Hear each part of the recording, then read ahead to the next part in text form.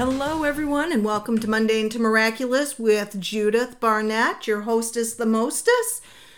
Today, I want to talk a little bit more about my journey that I started a little over 6 years ago when I decided to move to Arizona.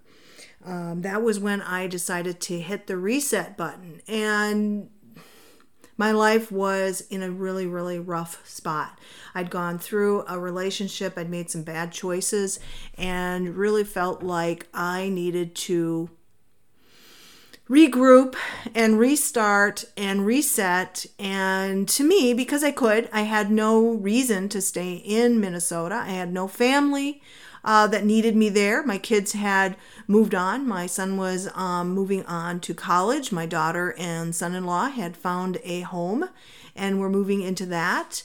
There was no relationship for me to hold me back. There was no job to give notice to. There was no lease on a house. There was no mortgage on a house. There was no business that I needed to close up. Everything was like tied up, nothing there, nothing to hold me there, except my emotions. And basically, I decided that I really wanted to make a big change in my life. I had been working with a spiritual advisor, and she and I had been doing a lot of time praying, and I'd been working on releasing some really, generational issues that had been in my life and in my parents' life and in their life. And it was kind of an interesting thing. The thing that I had really identified was the settling for. And to give you a little bit of information about that was that my grandmother, my paternal. So my dad's mom, I had to stop and think, paternal. Anyway, my dad's mom, she had actually shared with me, and I was very close to her, that she didn't want to be a wife. She didn't want to have a family. She wanted to be a nun. Of all things, honest to God, she told me that. She wanted to be a nun. Now, she came from a large family, and her sister got to be the nun, and so her other option was to get married. And the closest that she got to being a nun was to be a housekeeper for a priest, which she loved that job, and it just blessed her immensely to be able to do that. And she settled for the life that she was dealt, so to speak, or told that she had to live. And then my father, he settled for the life that he had because he had to raise his sisters and take care of his mom, because his dad died of a heart attack very early in life, and he was the only son and the oldest. And so he was like, okay, I'm going to take over the farm, and I'm going to raise my sisters, and I'm going to care for my mom. And he just settled for, because he didn't really feel like he had another option.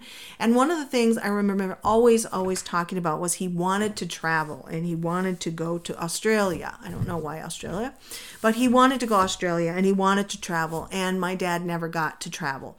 The only thing that he got to do that really felt like that a little bit was shortly before he passed away. He and my mom went on a road trip from Minnesota down through many, many states, like the whole, from the Midwest over to the West Coast on a trip. And they were gone for weeks. And that was amazing, because they never did that. That never happened. But he settled for that. And when I was with my spiritual advisor and praying with her and talking with her and just kind of reviewing things, it was I felt like that's what I would be doing if I didn't do something different, is I would be settling for staying in Minnesota and just finding a job, finding a place to live, kind of like doing what I'd always done. And I couldn't do it. And in my heart of hearts, I knew I did not want to stay in Minnesota, because I hate cold weather. I hate it. Seriously, I do. I really, really do. And it was something where it really was okay, if I'm not going to just settle for, then I have the opportunity now, God knows when it may happen again, that I need to just make the decision, take the risk, suck up some courage, make the decision, and change where I'm living. And so I made the decision that I was going to move to Arizona. I don't know why. I love Arizona. I love it here every day. I thank God that I get to live here because I think it's a most beautiful state ever. And those of you that have never been to Arizona, it is not just a desert. It's mountains and it's amazing boulders and they have water. And an hour and a half from me, they have ski resorts. And there's so much to do here. I think the only thing we don't have, and I'm okay with it, because I'm not a water person, is we don't have a lot of lakes. We have some, mostly man-made, and we don't have the beach. And I'm okay with that because I can go visit that.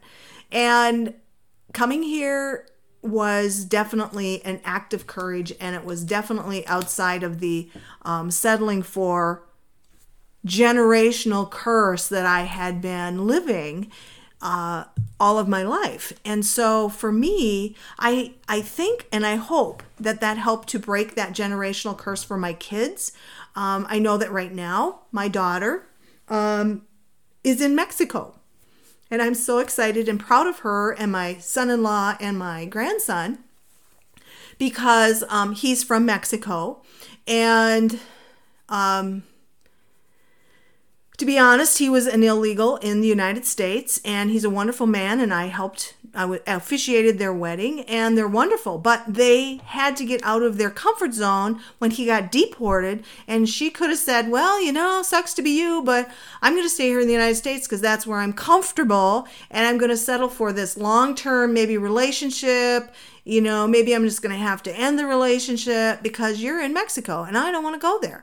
And she went to Mexico, and I think it's amazing. And she has, I think, in many ways, taken 6 years behind me the courage that I had to have to get in my car and drive to Arizona. That she has, again, breaking out of that settling for and just going, okay, this is the way, she just went. And really didn't consider not going, which is amazing. And me, once I was like, okay, I'm going to go to Arizona, even though I had no money, I had $400 when I left. And I sold a lot of my skincare products. I sold my TV that I just bought. It was like brand new. I sold everything I could possibly sell and loaded up my car with all my personal items and important documents and things like that, and my cat. And it was so funny because I loaded up my car and I had a Subaru Outback station wagon, which was awesome. Love those vehicles, by the way.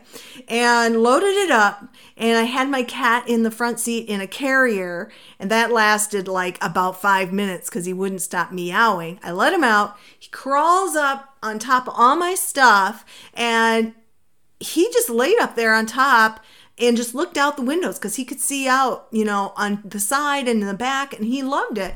And we got in the car and went, and it was quite the experience. I can't say that it was the easiest thing. There were a few brushes with death along the way. I had no car insurance, so I was definitely praying about that. And I didn't really have much money to stay in hotels, so it was like, I have enough money for 2 nights, and then I got to be where I'm going. And the person I was going to stay with, I didn't really know. So that was kind of taking a risk. Like, okay, I'm going to stay at this person's house and be with them, and hope that it's a good situation. I hope it's okay. And I don't have a job. I have a few leads on some things, but, I don't know.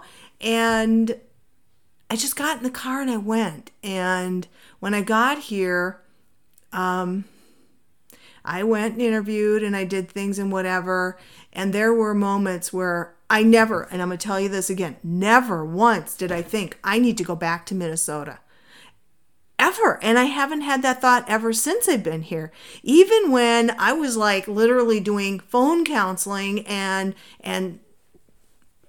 counseling via phone and FaceTime and whatever, and making, a few dollars to pay for gas to go out and do job searching. That was how I got by. And thankfully, I was able to get some state assistance for food stamps and insurance and stuff. But it was like, I never once, in the middle of all of that, thought, I need to go back to Minnesota. I need to go back home. And there are some air quotes for you. Because I don't feel like Minnesota's home. It's where I grew up. It was where I was born, but it's not home. This is home. Arizona's home. I love it here.